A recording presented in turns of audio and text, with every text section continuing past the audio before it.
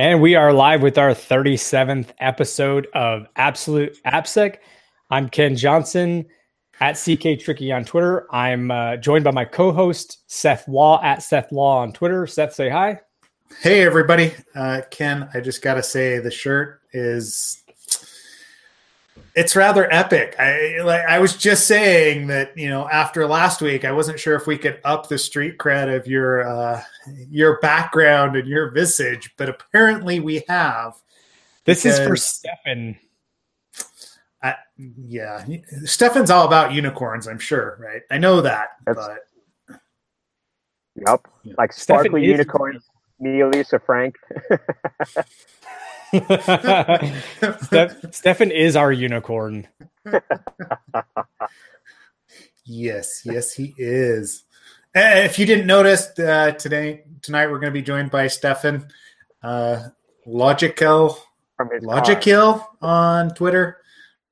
And there always are unicorns when Stefan's involved in some form or some fashion.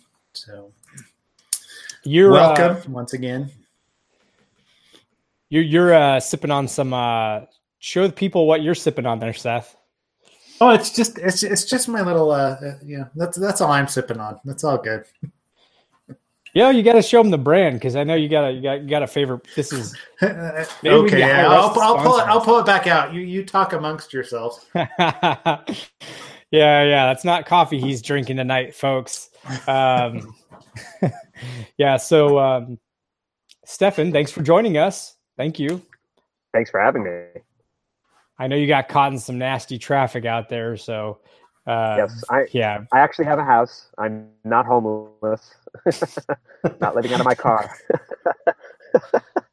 That's sure what it looks like, right? If you're driving down the freeway, we have had discussions like when you've done that, but Yes. Oh, for sure. Or like camping out in my car, absolutely. Yep. I got some extra space if things get really bad there, Stefan. So I'm rocking some High West tonight for those of you that have never been to Utah. There's High West whiskey. It's good stuff. I've also been sick, so that's my claim to why that's happening. But yeah, you all can deal with it. So that's how you. Stefan's on the road. He's got some sort of I don't know, weak connection going on. Ken's dressed like a unicorn, a Christmas unicorn at that, and Seth's sick and trying to self-medicate. So this is going to be a fun night. That's all I got to say, right? It's a normal Absolute AppSec shit show. That's how it goes. Those are the most fun shows. Yes, they are. So to kick things off for our AppSec Minute tonight, since we are getting to the holiday seasons, or the holiday season, whatever you want to call it, I thought it would be fun to talk through geek gifts or gifts for your AppSec, friends, right? I know they always do like that, whatever Twitter get geek by other security people stuff. But I thought it'd be interesting to talk through what you guys thought were good gifts for security people or application security people specifically. So, question. Yeah, I mean, like, and we can go from your budding 6-year-old son to your grandmother. There's no right or wrong answer here. So stuff that you're looking at or stuff you find interesting. Ken, you want to go first? I keep this. I actually have this on my desk because I keep it on my desk because I have to reference it at least once a month. The Tangled Web, really good book. So I recommend. I recommend The Tangled Web. I know some people like doing because you could say like, give someone a gift card for a Kindle or something like that. I think, and like, I don't know. There's just something about tech books that I like having. I like having paper. So any tech, I guess really any tech book is well, I shouldn't say any tech book. I should say like for me for this year, the books I've referenced most heavily are like this, and then the a Golang. Actually, Stefan, it was the book you recommended. The I think it's just a Go programming language or something like that. Was it the book you recommended? Or was it Evan Johnson?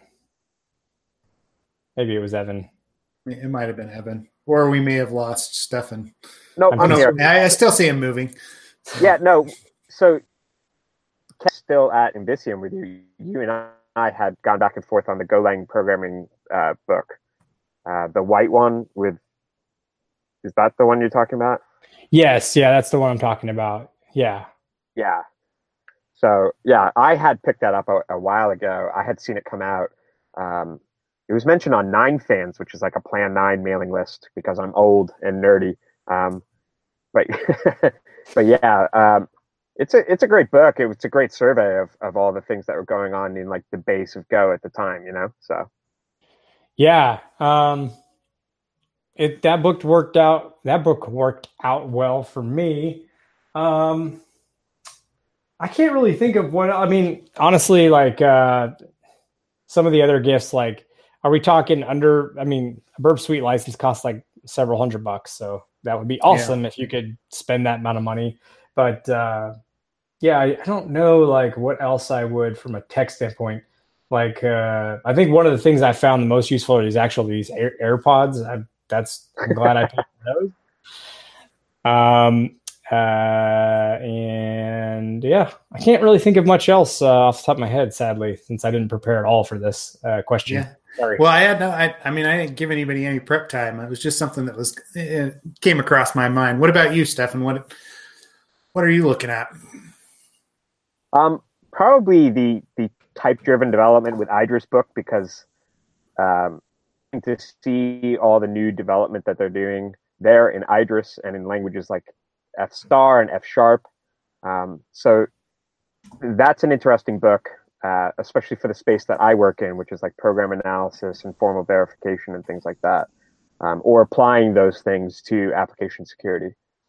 So that's something I'd like to see passed around. We've been talking about it at work. I think there's quite a few people who are interested in it. So it's an interesting book. I can paste it in chat for you, Ken, so you can dump it out there.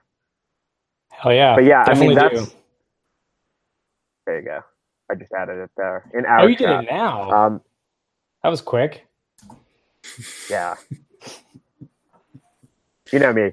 I always have like Google running and stuff like that. But yeah, I mean, it's an interesting book. I think it's an interesting language going on there with some things like that. So that'll be the thing that I'm looking at this like over the Christmas break for myself. So I also have the F* tutorials as well. So I actually printed, but I prefer paper copies of things. So I bought a giant, dumped out the entire F* tutorials. So I'll be working through that over Christmas as well. Okay. Anything besides books? For like our types of folks, like people who work in AppSec, I don't know. I mean, obviously the sorts of like larger, more expansive tools that you could get, lockpicks and all that sort of stuff. But I mean, no, mostly books. I want to pass stuff. Yeah, the thing that stinks here in Virginia, besides the fact that I'm in Virginia, is the laws around lockpicks. I think it's illegal without a locksmith license to actually own lockpicks. So, it's actually it's super interesting because certain states consider it. So it's not a crime to own them, but if you are committing a crime or you are accused of a crime, it's considered like an accessory or a step up in the criminal code for that state. Ooh, so that worsens whatever you're. Yeah, and you can actually read up on it. Like Tool has a really good like breakdown of what's legal in your state, right? So in the commission of a crime in some states, and I think Virginia is one of those, it actually bumps your like misdemeanor 1 or 2, severity levels, something along those lines, right? Like, but it may also be just illegal to have them. So it just kind of depends state to state what the laws actually are. I say that Utah's fairly liberal. Obviously, we're out west, so guns and everything else is just like, go ahead, yeah. So like I have pictures of my 5-6-year-old actually picking the trainer locks because it was like, why not? I've got these around, and it's a fun thing to do. And that's what we do when we sit around, chilling or whatever, right? So. I always love books, right? If we swing around to the stuff that I was looking at, actually, one thing I love about the Christmas time and, especially this, Black Friday, Cyber Monday is my Shodan license every year, right? Yeah. So if you don't know about Shodan, right, that's the whole scanning engine. They store all the data from the different sites that they scan. Typically, a license is about $50 a year. Every year at Christmas time or at around this time of year, they discount it to $5, right? So if you don't have a Shodan license, this is the time of year to actually go and apply for one or go sign up for one because it is inexpensive. And then you can start exploring people's webcams that they put online and their database of data. That's always fun. Speaking of that, I do want to throw it out that Nest thermostats. This is not an AppSec thing. But since you mentioned like cameras, maybe think of Nest. Nest thermostats are going to have a massive sale on Friday, and let me tell you, as somebody who can feel even a half of a degree difference and like runs to the thermostat, it's amazing. It's well worth buying. I know it's not an AppSec thing, man, but that Nest thermostat is amazing. Okay, so I've got a story about. I sold a house. I sold my house, right? But I didn't this was a couple of years ago. I actually forgot to give them to subscribe the Nest when I first moved, and it was one of my favorite things. It took them 2 months to actually figure out that I was screwing with their temperature because it was still tied to my account. But I'm a jerk. Yes, I'm a jerk. It was only a couple degrees either way, but I wanted to see how long it would take them before they actually to throw me into a fit. 2 degrees and just be like, ooh, that would get under my skin. I'd set them to away, and all of a sudden, the air conditioner would kick off, and anyway. But when I moved to the new house, I was like, oh, I'm going to try out some of the other ones, and I haven't found anything as good as the Nest. So that's a good recommendation as far as the predictive and actually identifying, knowing that people are walking past it and all that stuff, like the auto away functions and things like that. Oh my gosh, it's so nice. I get out of bed now and it's just the right temperature when I get out of bed, and it's amazing. Just before I get up, it warms up and my tootsies don't have to hit the cold floor. It's very nice.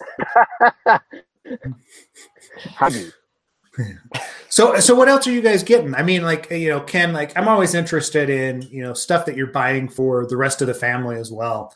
Cause the first thing that I do when a new smart TV pops on the network is I scan the thing, right? And I'm actually playing with the software. I'm like, oh, look, there's an SDK for it. And so I'm installing the developer kit and throwing some app on there so I can fuzz it, right? But what else are you guys buying for your kids or for others that may be interesting for us to look at? I actually do have something, and Stefan, I know we've got you sitting here, but I'll keep it brief. I bought Minecraft for myself.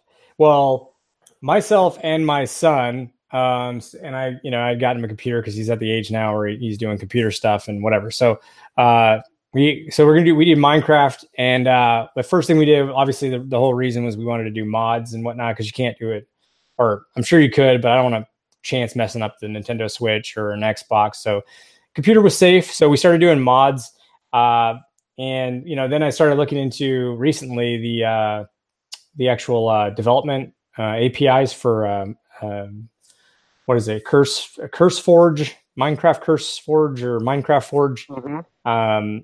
And so I think over this holiday weekend, I'm actually going to start building some Minecraft modifications, just getting into it. It made me think, though, Stefan, I know you've done some Minecraft. Have you ever gone through the process of downloading mods and installing those and whatnot?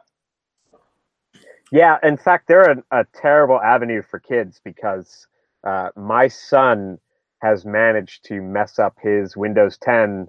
Like he has a Windows 10 machine at his mom's house, and he has a older Mac at my house. And I have gotten his Windows 10 back from his mom so many times because he installed something or he asked her to install something, and it was just like a search bar or BHO or any of those sorts of things, and it's bad. Even with the mod installers like ForgeKit and all that stuff, it's not trivial for kids to select a good one. So it's frustrating. You would think that they would have solved this for kids since it's such a younger audience than trying to install this sort of stuff, you know?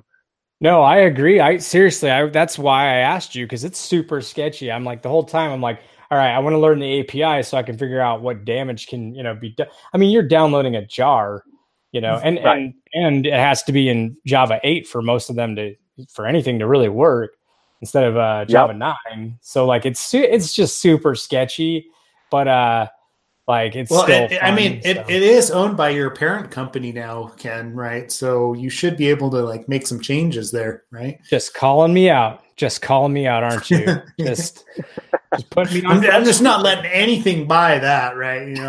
I knew somebody was going to bring it up. Yeah, no. So yeah, Microsoft owns Minecraft, clearly. But you're right. Like, I don't understand, because the especially because the MineForge or whatever it is, that's like the most popular one. And you're right. Like the Avenue, they do have a website, but even that links to like things that are just, I mean, they're like, oh, disable this and run this. And, hey, we noticed we make all of our money off of running random ass JavaScript on your browser. Just allow us to, yeah, it's very easy to screw that up. You're right. Oh yeah. It's been bad. I'll say this though. LuaCraft is quite pleasant to work with. Oh, is that are you talking about is it a Lua like plugin to convert to make mods? Yeah. So it's a Lua for Minecraft. So you can code and do some work in LuaCraft. It's in Lua itself within Minecraft. So it's got a Lua interpreter built into it. Is that? Yeah, I'm looking for again. This is one of those things though where you go looking for, the mod, and it is not like super fun or super easy to find the actual location of this thing. That's not goddamn shady. But like the LuaCraft website is an Nginx welcome page. Like not super helpful right now. Oh yeah. There's so many of these like subcultures that are this way though, right? Like, I mean, you think about the Minecraft modding community, you think about like ROMs, like the whole, Xarcade's whole business model is built on the fact that you go and just download ROMs from some random place and run them on your hardware. And like you go to those sites as well, and they're all super sketch because copyright issues in the US. So they're all hosted some other place in Russia or what, but it's very similar, right? It's like, how far do you trust this stuff? And it seems like a great avenue to actually exploit people, right? From a social engineering perspective, or however else you would like to do it, come up with a popular mod for Minecraft, put it out there, and then, it's on half of these computers because dad lets their 6-year-old actually run Minecraft on the home computer, and you're in their network, period. That sounds pretty familiar, that scenario you just described, Seth. Guys, I'll be right back. Wait, gotta run some errands. You don't like separate out your, it's like, so I have an Internet of Things network, and then I have a kids network. Yeah. And then I have like me. Wait, so one thing I want to clarify is, which I didn't realize, maybe this is what you meant. There's a version here where you can actually put a computer in the Minecraft game itself and then run Lua code inside of that computer. Is that what you meant? Exactly.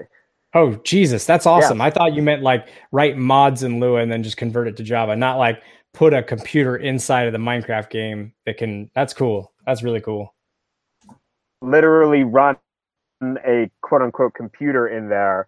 There's programmable blocks and things like that for Minecraft. There's a lot of really interesting mods out there. So Yeah. I mean, the problem is, again, just actually finding a decent one that's not like installing a bunch of shitware on your machine, you know? Yeah. I know, it's what scares me the most, for sure. So you have Curse for, if you already have Curse, we actually can install programmable command blocks. Yeah, no, I've done the command block. I've actually done a command block, but it wasn't like a, it's just to spawn a special kind of zombie or whatever. But yeah, you can do the give. Now we're going down this whole Minecraft thing. This is how much I know about it. You do like /give command_block, then you use it, then you can program into it. Yeah, like I've gone pretty deep and far it down into the Minecraft rabbit hole at this point. But so join us next week when we rebrand to Absolute Minecraft instead of Absolute AppSec. Well, when you have some spare time and you want to bond with your son, that's maybe what you do. So, yep. Oh, I'm not tired. I actually just posted. They have a logo interpreter for Minecraft itself, so I just posted that in there. So you can you can remember the old turtle robots from like the 80s, and down, forward, left, right.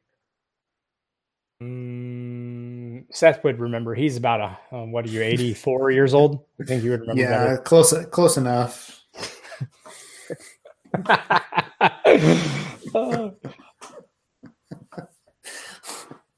Yeah. But yeah, I just posted that in there. It's a set of like programmable blocks for Minecraft for kids. My son has done quite a bit of Logo, and it's fun. He likes drawing with it a lot.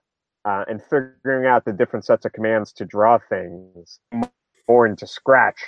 I don't think there's a Scratch for a great combination right there. Yeah.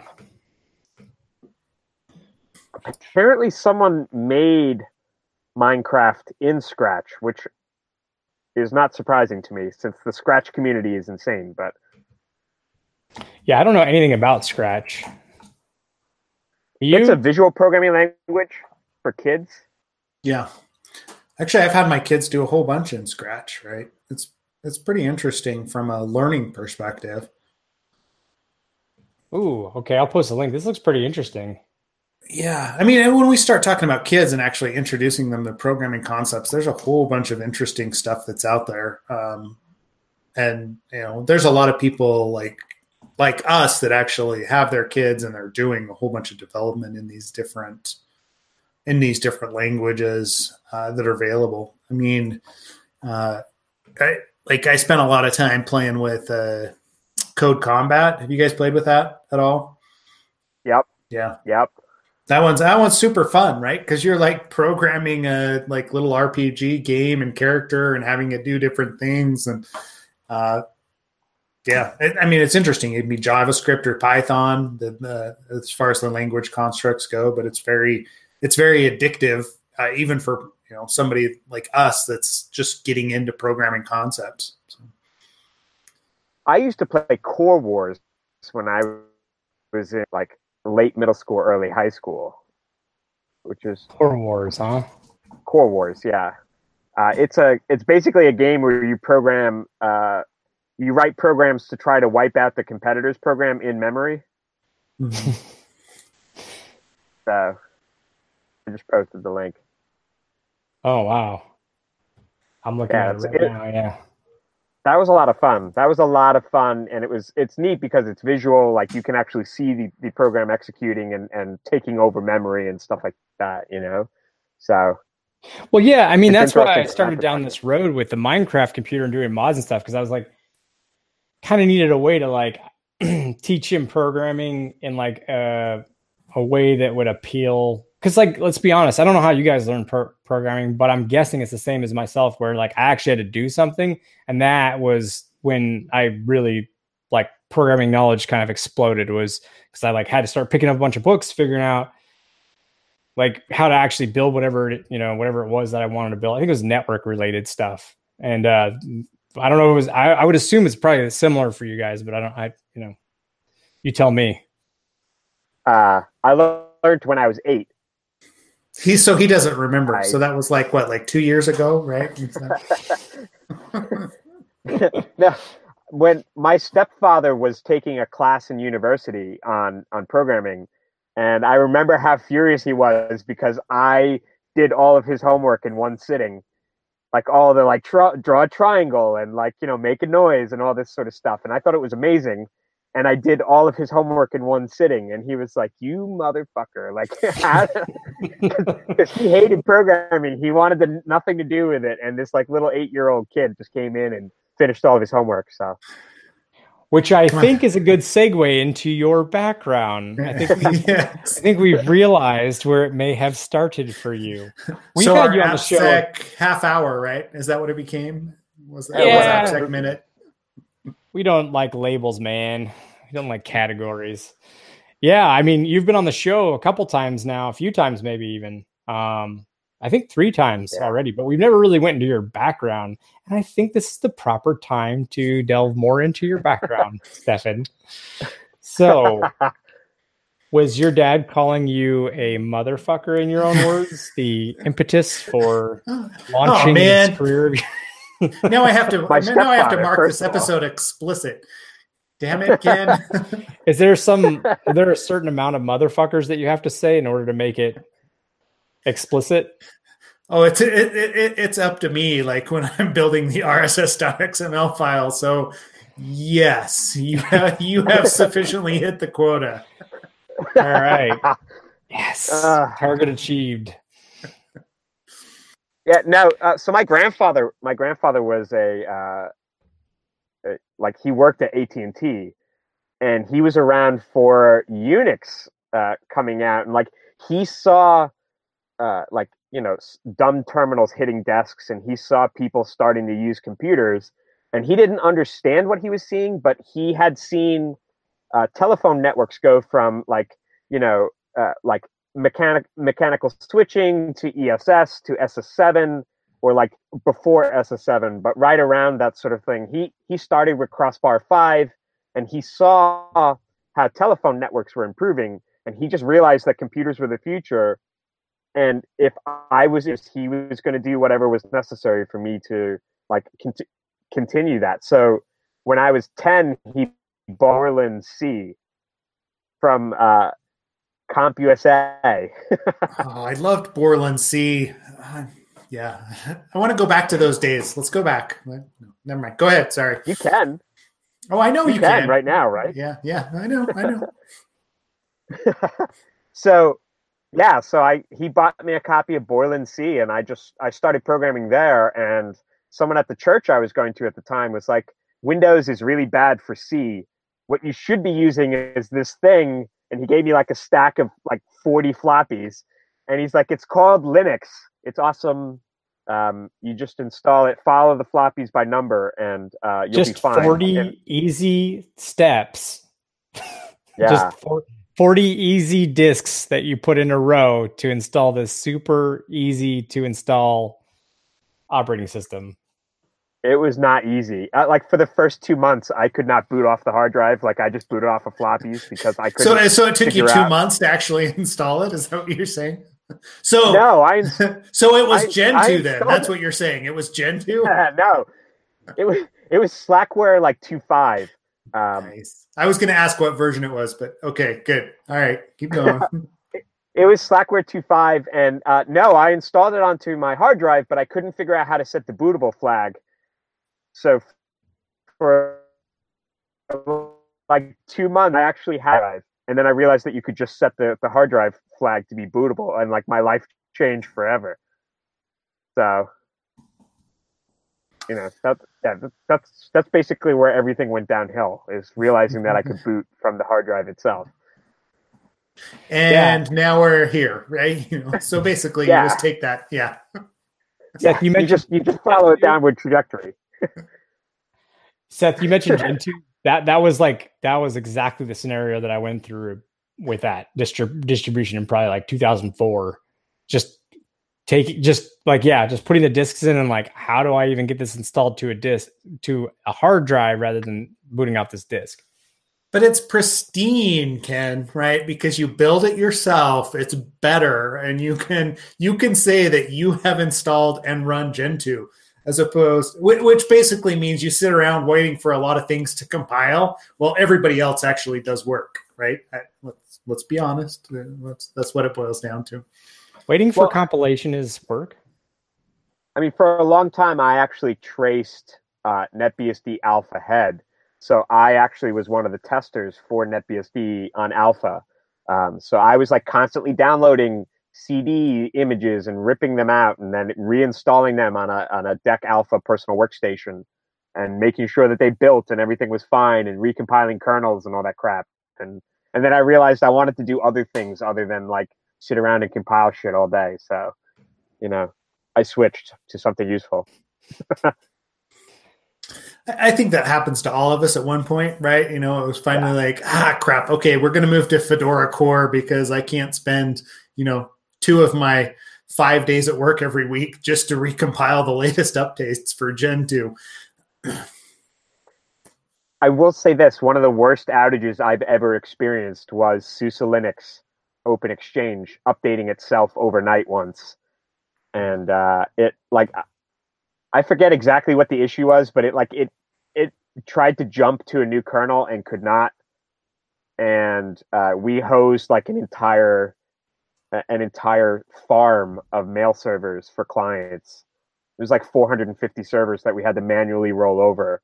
And I learned the wrong lesson, which was to never trust automatic updates. So for like years, I didn't automatically update anything because it was horrible. And it was just painful. But yeah, no, it's those are old. We're all old. No one on this podcast is young.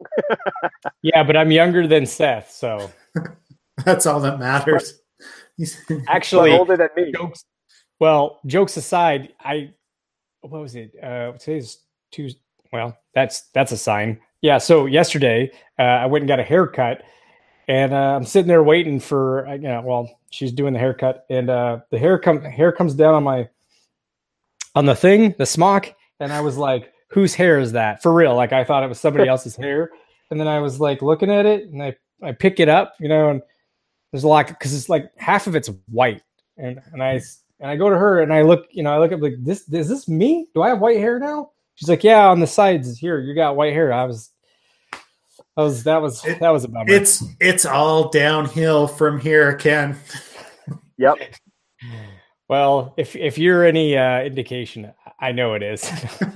Oh, and wow, boys!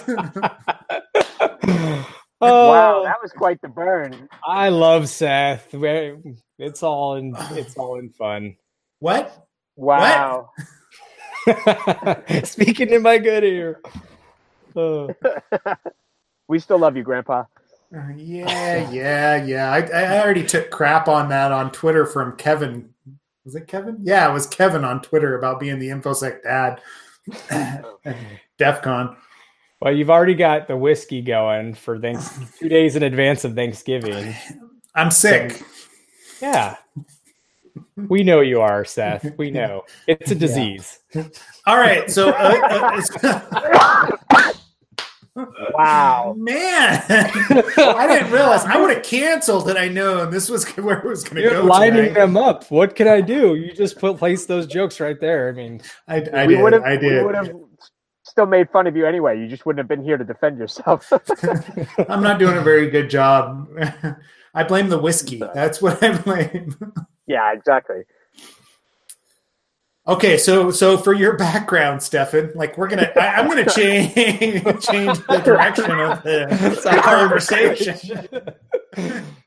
We have you as an 8-year-old installing Slackware, and then I was 10. What? Okay, 10, right? Like I said, okay, so 2 months ago, whatever that was. So you're installing Slackware, and then, obviously you've done a lot of study or self-study or whatever it is, but tell us a little bit about where it went from there, right? You showed some impetus, you wanted to get into this, then what? So I ran Slackware for a couple months, I switched to. They had FreeBSD. Do you remember Wind River used to sell FreeBSD collections? I do. Yes, I am old, and FreeBSD was one of the first ones that I used. I loved FreeBSD, man. Stop admitting to using this stuff. Like, nope, never heard of it. No, FreeBSD. Is that like Windows 7? No, never heard of it. So I used FreeBSD for a while.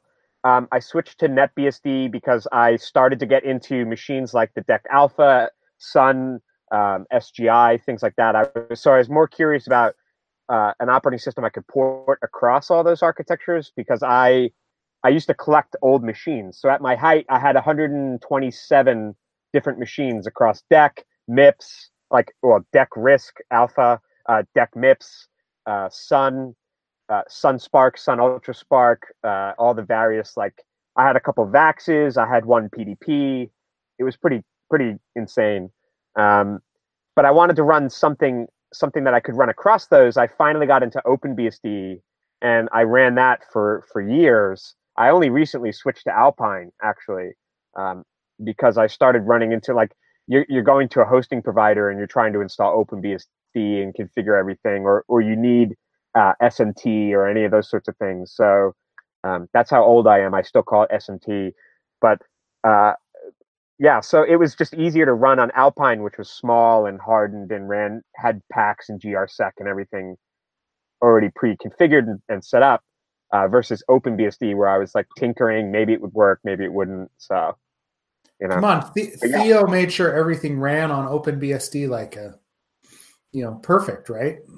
If you had a VME 88K, it was perfect to run OpenBSD on it. If you don't know what I just said, then no, it's probably not perfect for you. And for a while, I was actually running my own operating system. I was really into. Do you remember Menuet? I do. No, wait, no. Sorry, I don't remember what that is. Nope.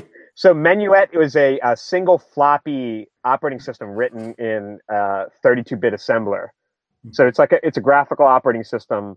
You used to be able to boot, and it had a simple GUI, and there was a bunch of demonstrative unices and things like that. So I was very curious about those, and I ran my own for maybe 5 or 6 months. I booted off of my own operating system, just trying to futz around with things, and then I got frustrated because I couldn't I got stuck with certain things, and I decided to move on and go back to actual using a computer instead of fighting with one continuously. So, but it was right around then that I started instead of focusing on kernels, I started focusing on languages. So, and I'd followed Crenshaw's book, Let's Build a Compiler, when I was 13 because I couldn't get a Pascal compiler at the time. So I'm not Batman. It's just my car keeps going off. I followed Crenshaw's book to build a compiler. I had some friends who were a little older who knew, and I just started playing around with compilers and things and languages and really getting interested in all the various languages and the history of languages and that sort of stuff. And that was really my descent into madness and what led me to where I am today. So playing with, I mean, you built two languages, right? At least two? No. So I'm on my 37th language, believe it or not.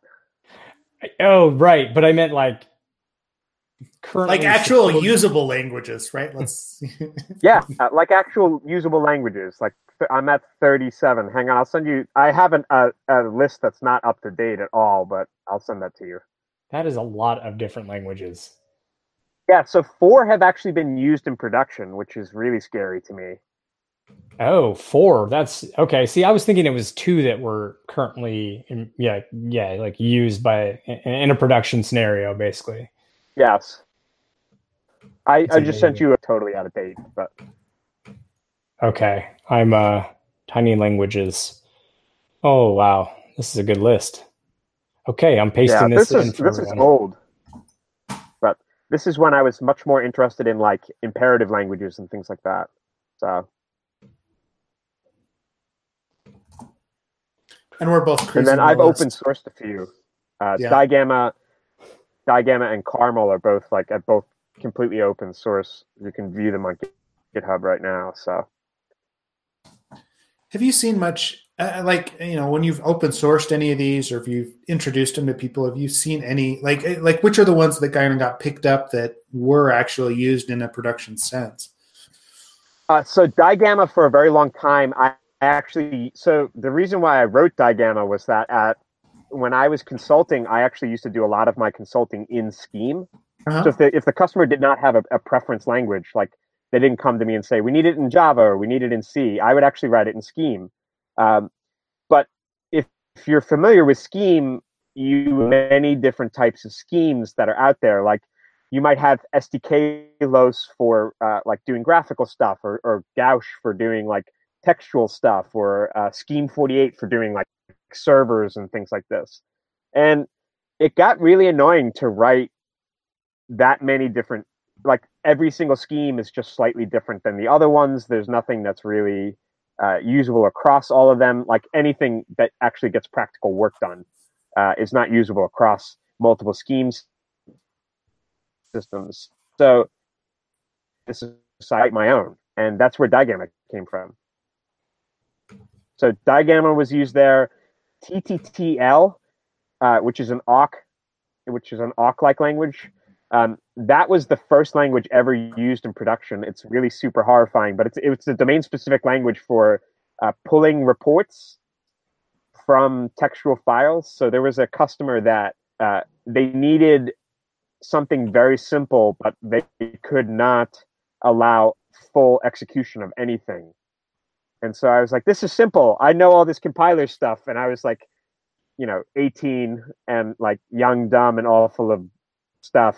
So I decided to I just hacked out a language and stuck it in production, and we had all sorts of horrible problems with it.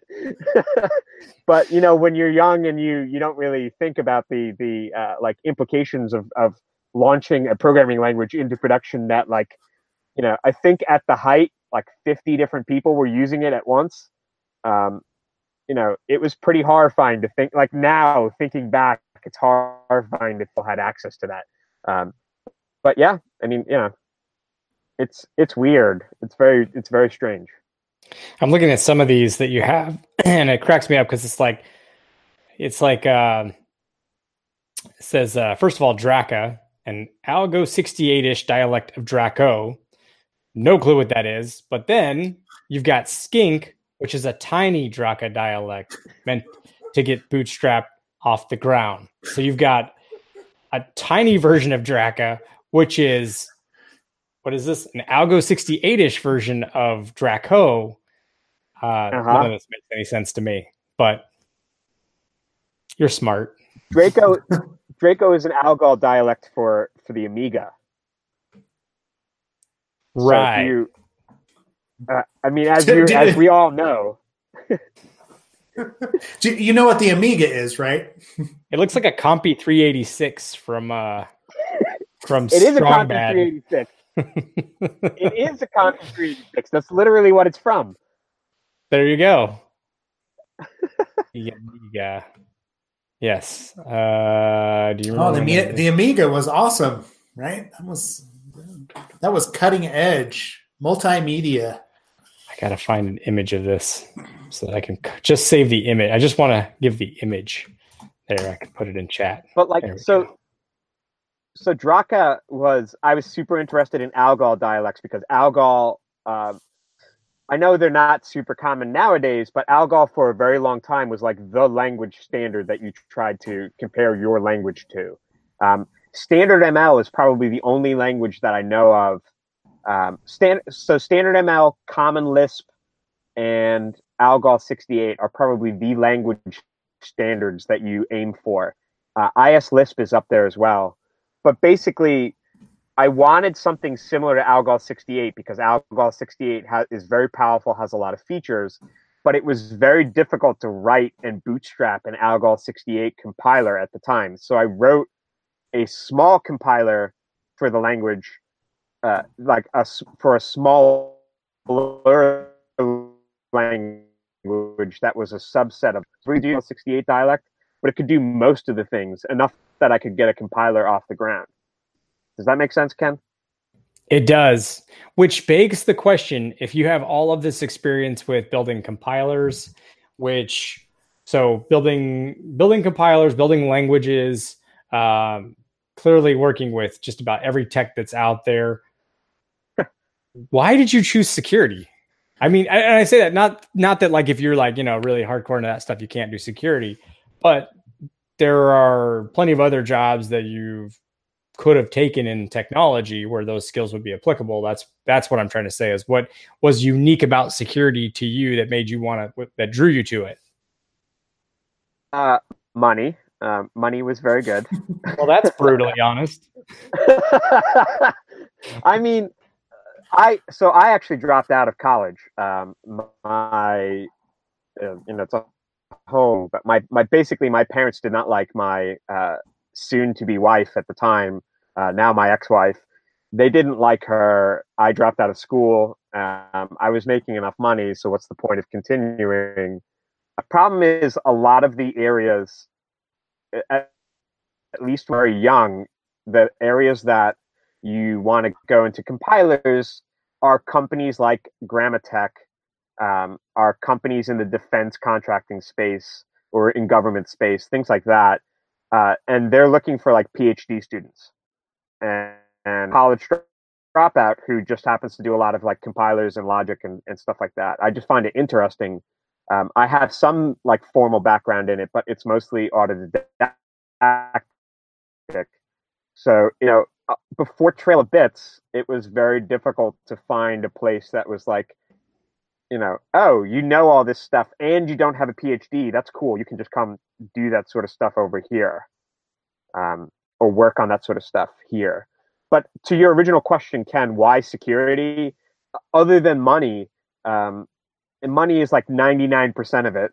But other than money, I do really enjoy the process of securing something. I really enjoy working with a customer and taking something and attempting to codify their intent.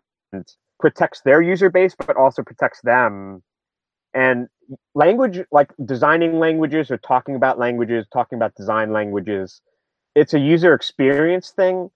It's something that you can really sit down and you can say, oh, your API is a language. Your API has these problems. We can make it smoother in things here, make it easier to transform, whatever the issue is.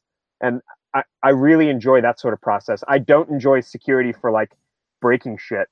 I enjoy security for securing things. I enjoy security for making things better.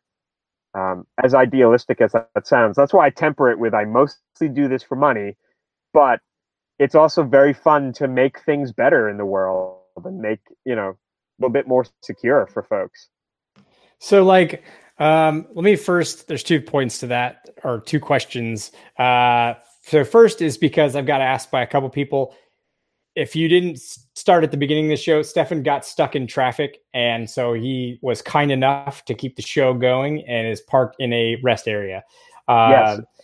Are people asking why it's so dark? They're asking if you're like on a physical pen test, a couple other questions. I don't really remember what they were, but they were jokes. But yeah, no, they were dumpster dive, just your standard like security. Yeah. Yeah. Oh yeah. So, no, so he's being a trooper and sticking it out at a rest area. The second piece of that is, it's funny because like, I think maybe you're not joking about the money aspect but if you are serious, what's funny is usually what I tell people is like, don't do this for the money, because that's not going to get you through when you've got to spend, 8 hours a day after day reviewing someone else's code instead of building your own, which I find to be, a bit tedious. But even though I enjoy it, there are certainly times where you can enjoy your work, but it gets tedious after a while. And so I always tell people, like, you definitely should enjoy this. Like, otherwise, if you do it just purely for the money, like, it's not going to get you through some of those, unless you're just, I guess, a special Stefan. But yeah, it's interesting that you say that. That's what I'm trying to say, in a not succinct manner. I mean, I'm always cynical and negative. Like, honestly, it is real. You get all of the engineering challenges of being a developer without having to clean up your Legos, and there's not the same sort of like there's different deadlines and there's different Legos to be cleaned up, but they're not the same problems that you have as a developer. Right. Does that make sense? There are different problems. I mean, I will say that, yes, you don't have to, because some of the headaches that you deal with are like, just things won't work, right? Like things won't. When you're a developer, you've got like different constraints. You've got time constraints. You've got, how many people are working on the project, what features matter most, and you've got to battle that, and you've got to battle technical issues and security. Like we've definitely got a little. We definitely have for instance, I have to get applications installed, so I still have to deal with like troubleshooting things and things not working and me not understanding why, and then working through that. But our challenges, I feel like now, I don't know about you, but my challenge now, especially because I work for as a consultant, when you give a recommendation, you can pretty. I mean, you want to do a good job, but your recommendations are going to be what they are. Whereas within inside of a company, like recommendations, I think that's a challenge because you want to get them right because well, for one, they have to be done right. And secondly, you actually want them to not be totally miserable implementing those recommendations and for it to make sense. And it's just really super important that your recommendations are right. So that means you have to test your theories and you have to actually put what you're recommending under, you got to do it like locally in your dev environment. Do you enjoy that aspect at all of actually putting the recommendations that you're giving people like into practice before, obviously handing them off? Did we lose Stefan? Yeah, I think the thing that makes TrailBits unique and more interesting to me is that we're doing a lot of so I still do the same like architectural assessments. I do I do assurance work, like code review, manual testing, but we also get into more funky styles of testing. Like we have a fuzzer an in-house fuzzer, a property tester that we use. We have a symbolic executor that we use. I've written a symbolic executor for clients, and really the level to which we are able to go, we're looking more controls, but we're looking at correctness itself, which I find super interesting. The other thing that I really enjoy here is that Dan has tasked us with our assessments that if you are working on, like if I'm given a client and they come in and they have anemic. One of the things that Dan has tasked us to do is write new tests for the client, make their software better, provide them with more code, actually give them test cases for these sorts of security issues. And it's interesting to see the additional tooling that we can bring to bear, as well as the test cases that we can write or generate or those sorts of things for clients. So I do absolutely enjoy seeing things get better, and I enjoy making things better for those clients directly. Like actually implementing things is fun and good. I was actually thinking about that earlier this week, right? The last couple of days was we had this discussion a couple of weeks ago when you popped on last minute about security testing, right? But from a unit testing perspective, as consultants, I've always wondered why we don't do more of that, right? Like we're already implementing, or we're already saying, hey, look, here is we're running test cases against this application. If we were to codify that, it seems like that would be a natural progression in, hey, we want to make sure that your application is never vulnerable to cross-site scripting. So instead of just walking in once a year, if the org is willing to do it, right, they're already giving you test cases, they're already giving you code to review. Why don't you actually just add to that list for them to actually use? I mean, I'm glad to hear that somebody is going that direction, because it is, I mean, it's a place that we should be at, but I don't see a lot of that in the industry as it is. I mean, can like internal to GitHub, is that something that you guys are mandated with from a, hey, you assess this, are you building out tooling, or are you building out test cases in your org? Yeah, so it's actually well, we have tooling for sure, but actually our tooling capabilities are kind of in the at the moment expanding past what they currently are.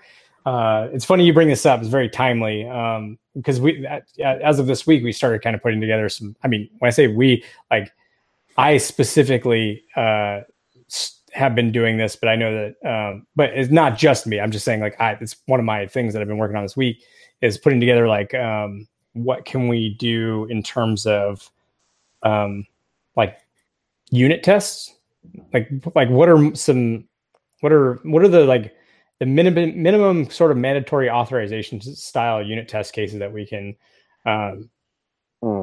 sort of implement, so that's been, and then the tooling aspect. And the other piece is, formalizing more of like what constitutes obviously a new application, and in some cases new features require reviews for sure. But then there's like these edge cases that are like, they fall into a bucket of, and then we got to figure that out. So yeah, that's actually in process as we speak, or well, I guess not as we speak, but this month, this week. No, so to go back to Stefan's point, like that, like I've never been asked to do that, right? As a consultant coming into an organization, right? I've had discussions with QA in the past, right? When I've been embedded in an organization like Ken is right now about actually how to do that, providing them with fuzz lists and other things like that, the whole sputter idea. But it's never really been something that's been asked for or something that's been needed. I mean, what's your reception been from the client on that? Have they actually used those tests in this case? So I've seen them applied. So like I have a colleague, JP, he wrote Echidna. I have some colleagues who work on, and I think it's pretty wide that clients will actually adopt, or they're actually property checks. But if JP hacks at some Echidna, like JP at Trail of Bits, not JP at Invisium, if JP hacks at some Echidna tests or some Echidna properties, or if another colleague of mine writes something for Manticore, those sorts of things, like they actually are delivered to clients, and clients very often integrate them into their CI/CD pipeline. So it's not uncommon for us. Like I had a client with a custom blockchain, custom virtual machine, and had no formal analysis tooling. So we whipped up some symbolic execution framework for them to start formalizing their testing and seeing all of the paths that an application can take, and start to like generate concrete inputs to break things for themselves. So yeah. I mean, that's a good kind of like introduction to what Trail of Bits does and what they provide over kind of the regular, I guess, AppSec consulting that's out there, right? You guys definitely go deeper. And it does speak to the level of trust that your clients have with you. Most of the time, if I can get them to actually just fix all the cross-site scripting issues that I find, I'm doing well, right? And it might just be the orgs that you're dealing with, how mature they are, and other things along those lines.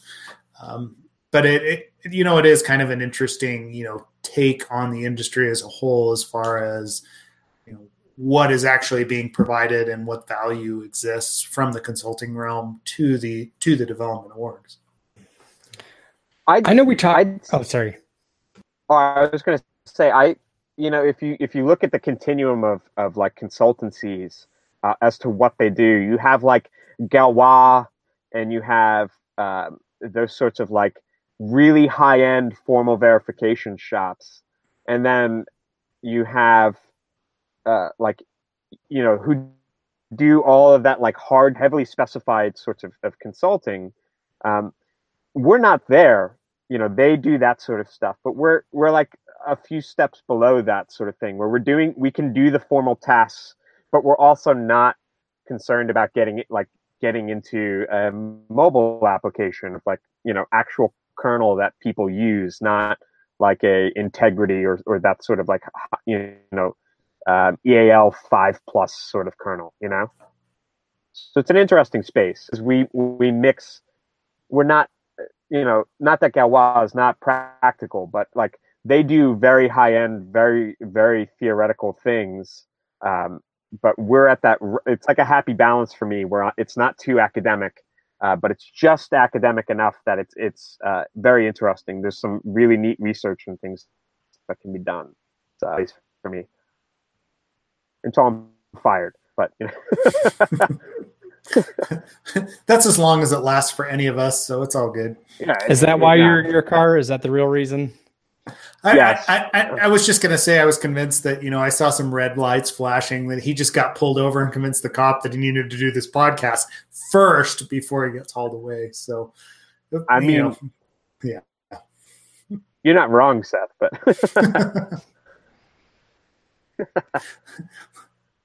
you're going to flip the camera around. Yeah. Yeah, exactly. Show the cop. Yeah. You're in the back seat of a trooper car. Is that what you're saying? Pretty much. Yeah, no. I was going to say, I mean, I don't think you can, you've never struck me as the kind of guy that could do consulting that wasn't like more in depth. I mean, clearly your interests go far beyond what most folks I know, like tech interest wise. They go really deep and they're really like you're all over the map on things that you're interested in, you're doing. So having said that, we talked the last time you were on about sort of cryptocurrencies and blockchain and smart contracts. And well, no, that was that episode. What I'm trying to get out of you is clearly that's an area of kind of like the, of something that people could focus on if they, if they're looking to 5 to 10 years, what's the next thing that they're going to get into? What else is there anything else? Like, how do you see AppSec evolving and a new tech that we're going to be tackling in, we'll say the next, I don't know, 5, I'll just throw out an arbitrary number. It's always 5 to 10 years, right? That's always what people throw out. Say that. I think we're going to see more advanced languages. I think we're going to see more, and when I say advanced languages, I don't mean languages that make things necessarily simpler for programmers. In fact, they could be languages that make things more difficult in the short term, as we get that user experience of like advanced languages down. I do think formal verification, so in the blockchain space, there's lots of people, like clients will continuously come to us and have a set of like mathematical properties about their code that they already proved out. So clients who have like backgrounds in formal verification, they have a formally specified or semi-formally specified application, whatever the domain is. It could be blockchain, could be other spaces. And we're working with clients that are doing those sorts of things. Right now, those are difficult. I think it's not inside the normal purview of a programmer. What are my pre and post conditions? What are the invariants that I'm looking at in my application? I think in the near term, those sorts of things will become much more like understood by programmers. It's becoming more practical to do those sorts of like more or semi-programming and what your application is doing. Versus like several years ago, to do formal verification in Java, you had like JML and you had like some really expensive tools from Grammatech, and that's it. Whereas now there's like all sorts of symbolic execution engines and like formal verifiers and all sorts of like proof engines that work directly with Java or work directly with C# or those sorts of things. So see more and more, especially the heavy things, like Microsoft is working on MITLS for projects are formally verified in a F# with like refinement types and things like that. It's super interesting language. But, you broke up there for a second. You're going to see I'm sorry. You kind of broke up. Would you say Microsoft? I heard Microsoft and F#. That's what I get out of that. Oh, so Microsoft is working on MITLS, a version of TLS Okay. that is proven to be secure, and it's in a language called F star. Hang on, I'll post it. Okay, I see it breaking up. actually. Okay, I have just posted the links. I think. Yes. Yeah, that's the same link. I think we're going to see those sorts of things, especially for core infrastructure, like web servers, like TLS. They're going to see more and more of those things being at least semi-formally, if not formally, proven correct. Did I lose you? No, yeah, I heard you. And in fact, there's a good question that came out of what you were talking about there. Mike McCabe, who was on last week, asked if WebAssembly is the worst thing, or the wait. I thought it was going to say worst or best thing ever, and it says worst thing or dumbest thing ever. But I guess the better way to phrase that is, what do you think of WebAssembly? I don't know what to do with that.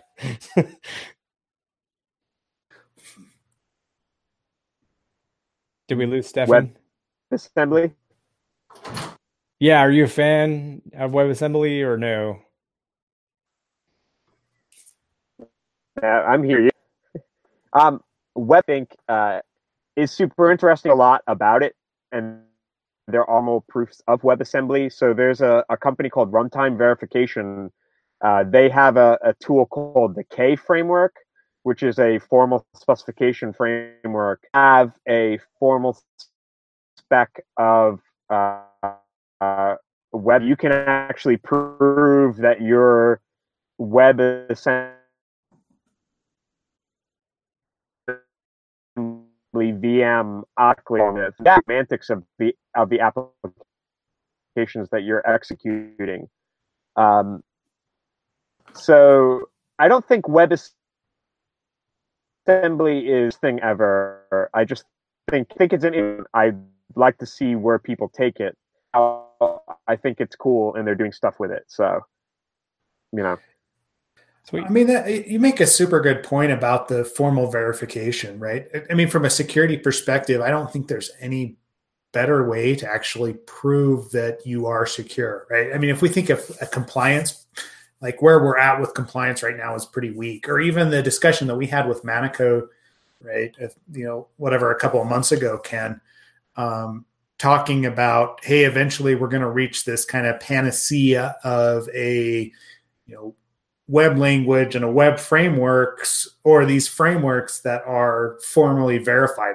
That's what he is pushing towards is, we've got all this core infrastructure, we've got this code, and we can mathematically prove that it is secure, right? It only does what we intend it to do and nothing else. If we can get to that point, I think it's super interesting from a, defense perspective on, hey, we know where the flaws exist, and it's not in the core code itself, right? I mean, Ken, I think about some of the assessments that you've done in the past against Rails apps and, frameworks that people are using, specifically around like e-commerce frameworks and things like that.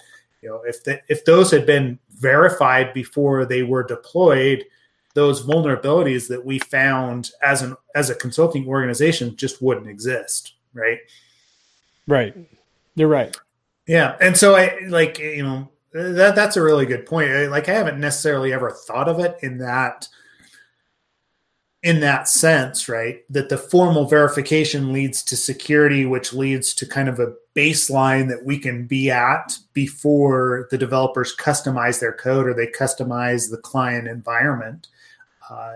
Just because there is so much of that open source code that's out there that has never been formally verified in that same manner. So, posted in our chat there's a gentleman named Andres Bogogic. I can't pronounce his last name, but he gave a talk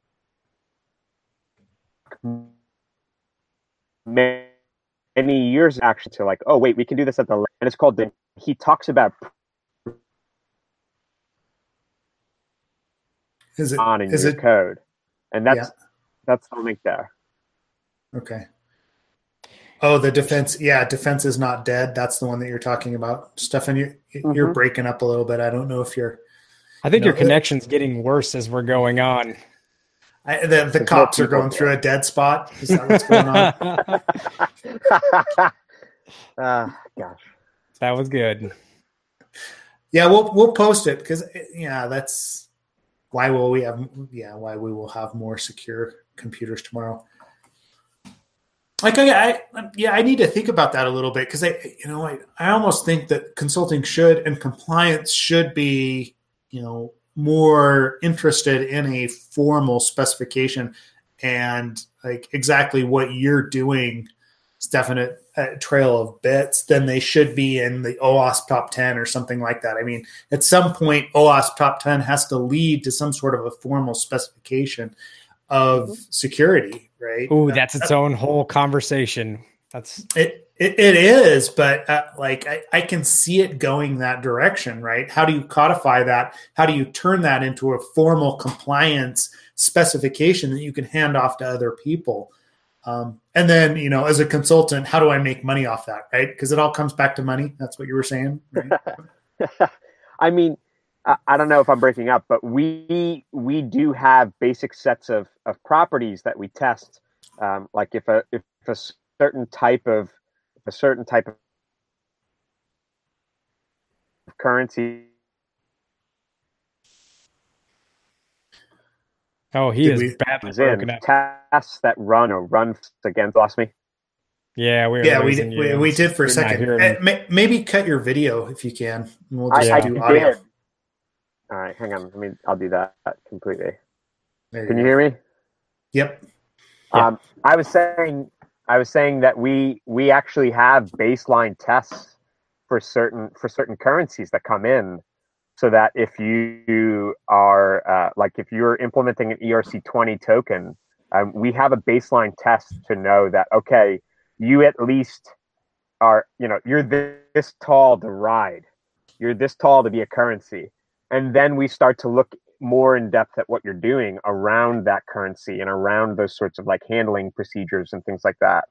If you have any custom code there and those sorts of things. So we're already heading in that direction. And that's where I'm seeing other players in the market moving. And I won't be surprised to see that sort of direction being taken hold across the industry just, in the next 5 to 10 years. Yeah, I mean, it makes complete sense that, not only like PCI compliance and, what they've already done to move that direction, but even like banking and governmental compliance to be like, hey, guess what? It's no longer good to say that you did these things and you did a scan. We want a formal report that actually says you are this tall. Because if you're not, then we're not going to certify you and no one's going to use you as a provider. I was going to actually mention on the PCI and what, what's all in scope and whatnot. This came up recently that, how it used to be if you used Stripe or Braintree or something and you were, doing that via their button or doing an iframe or whatever, it was pretty much out of scope, right? For PCI, that app is now out of scope because it's not taking credit card information directly. PCI got wise to that, and now that is in scope still to a degree. So, don't know if anyone knew that, but that was new to me. That's a recent development to me. I don't know how long that's actually been a thing, but yeah. Well, yeah, anytime you handle that plain text card number, right? Even though if it is in a, if it could end up in your environment anyway, right?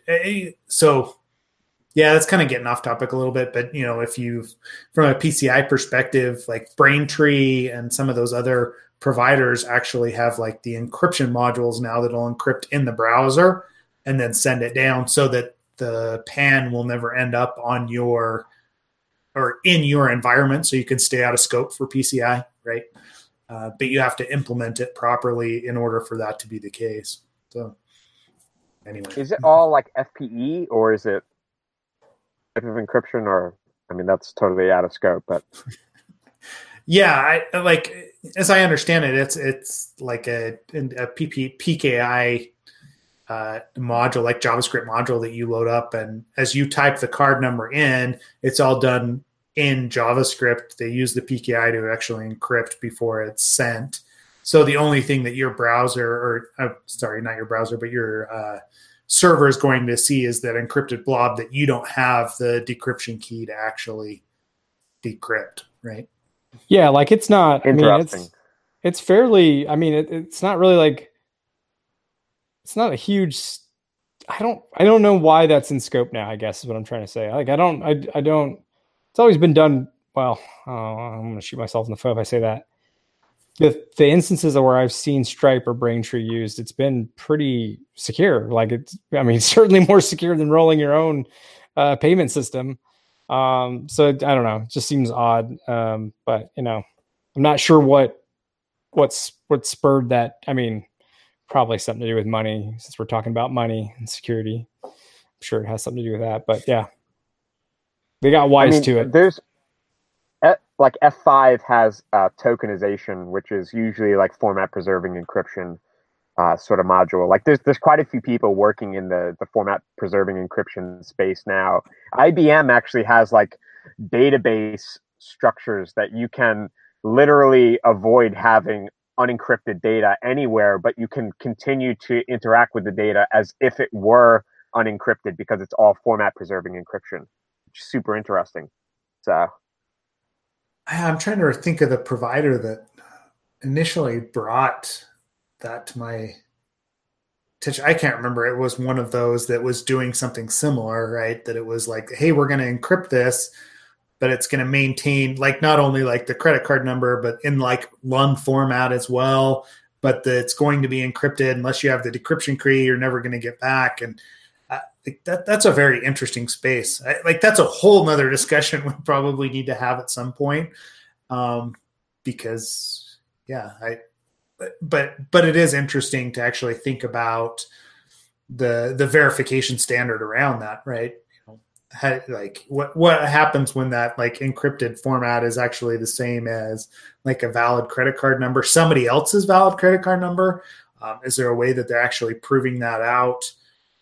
It seems like there's a lot of other security implications that come along with that. But. Well, that was one of the viewers, Mike Weaver, had mentioned it's probably in scope to help fix bad implementations. I totally agree. I just haven't. I mean, I haven't personally run across like too many bad implementations. Maybe I'm just lucky or crappy at reviewing. No, I mean, I think it's just lucky. I haven't like seen it terribly implemented anywhere, but I think that there's definitely room for that. I agree. There was another comment about if you're using point-to-point encryption between the reader and the processor along with data tokenization, your scope is significantly reduced. Yeah. So, but I thought that's how it was. Yeah, I mean, I thought that's just sort of like how Braintree worked, though. But well, I think it was the tokenization on the client rather than they pushed that all the way to the client rather than being on the server itself. So right. There was always the case where they enter the card slightly wrong or whatever, and it actually ends up hitting the log files or something like that, right? So trying to take that all out of scope and all out of the hands of the store that's processing the credit card rather than Braintree itself. So right. No, I'm Captain NIST, but NIST has like 838G, which is all the FPE modes that NIST recommends. Super interesting space if you're interested in encryption and tokenization. So I just actually pulled that up. That's interesting. Dang it, I always have like a reading list when we get done talking to you, Stefan. We talked to Stefan for 5 minutes and wind up with a reading list. I'm reposting.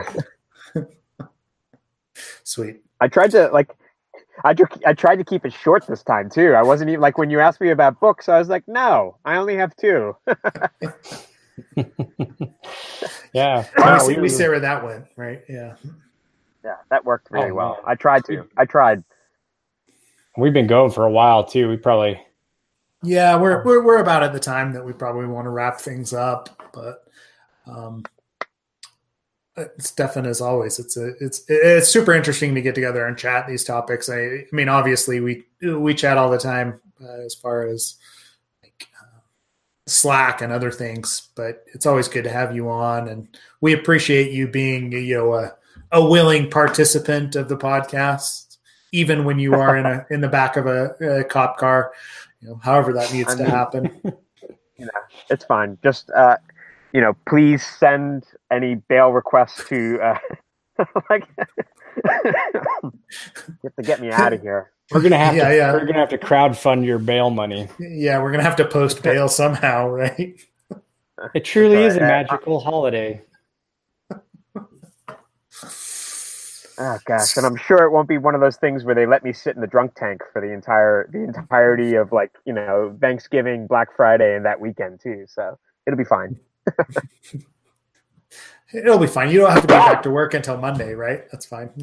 Yeah, exactly. It'll be fine. No one will notice. No one will notice. Sweet. Well, on other fronts, I'm still waiting on the t-shirts to show up. Stefan, I know I owe you that, and I'm going to dump some other stuff in there that I owe you as well when we send that out. That'd be awesome. But besides that, Ken and I will be at AppSec Cali. Stefan, any other conferences that you're going to in the near future where people could interact with you? So I was just at B-Sides Charleston. I ran the crypto CTF at B-Sides Charleston. I don't have any on the calendar, but I actually am to AppSec Cali. I thought that would be a lot of fun. Probably the New York conferences, like B-Sides New York is in January. I'm going to I'm speaking at Unallocated Space. There's a mini conference in January. I'm speaking. My talk is called "How to Fuck Literally Anything." It's on fuzzing and symbolic execution and things like that. So this is definitely an explicit podcast today. And geez, you just went over our limit. Way to go, Stefan. And this is Stefan being tame. Yeah. I'm trying to keep it wrapped up. But yeah, I'll be at a bunch of conferences. I'm trying to shoot for more local stuff, as I also want to go to like HackLoo and AppSec Cali and a few other places. So. Cool. Well, I mean, if no one is following Stefan on Twitter, make sure and do that. You can interact with him there, or you can join us on the Absolute AppSec Slack channel. We're always available there. If you've got other questions for him, want to know about any of those esoteric languages that he's built, that's a good place to hit him up. But otherwise, come out to AppSec Cali with me and Ken if you're interested in our how to code review. Possibly Stefan. And possibly Stefan and like Mike or others that have been on the show. It's going to be a regular kind of meetup for everybody that we know, right, Ken? Yep, basically, it's going to be a lot of people, bunch of cool folks that are really super nice and know what they're talking about, and then us. And then us.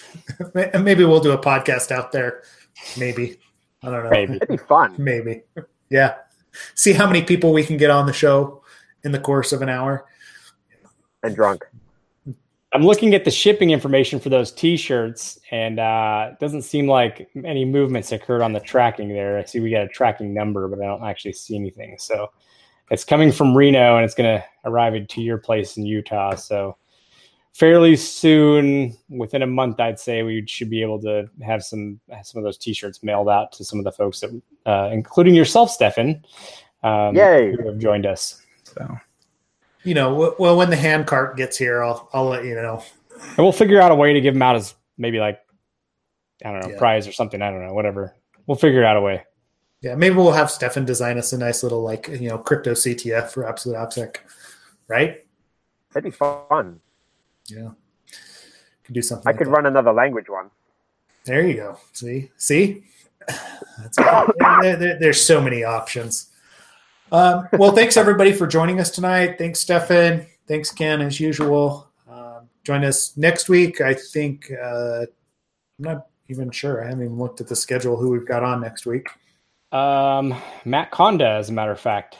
Awesome. Matt's going to be great. Matt's one of the OWASP. I think he's a board member right now, correct? Yep. We did have to move some dates around, but yeah, we've got Matt Conda next week and Sean Porras, who runs the team over at Oath, Yahoo and AOL Synergies. And then I said Synergies. Will Bankston from Netflix,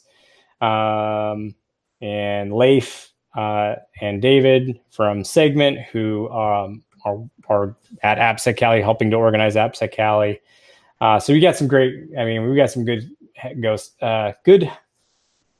guests coming up.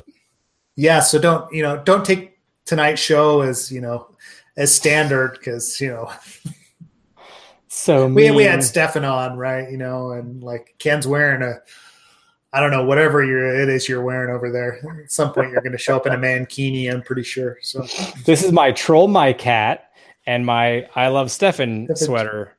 Awesome. Sweet. Well, thanks everybody for joining us. Feel free to hit us up, and we'll see you all next week. Thanks again, Stefan. Thank you. All right. Bye.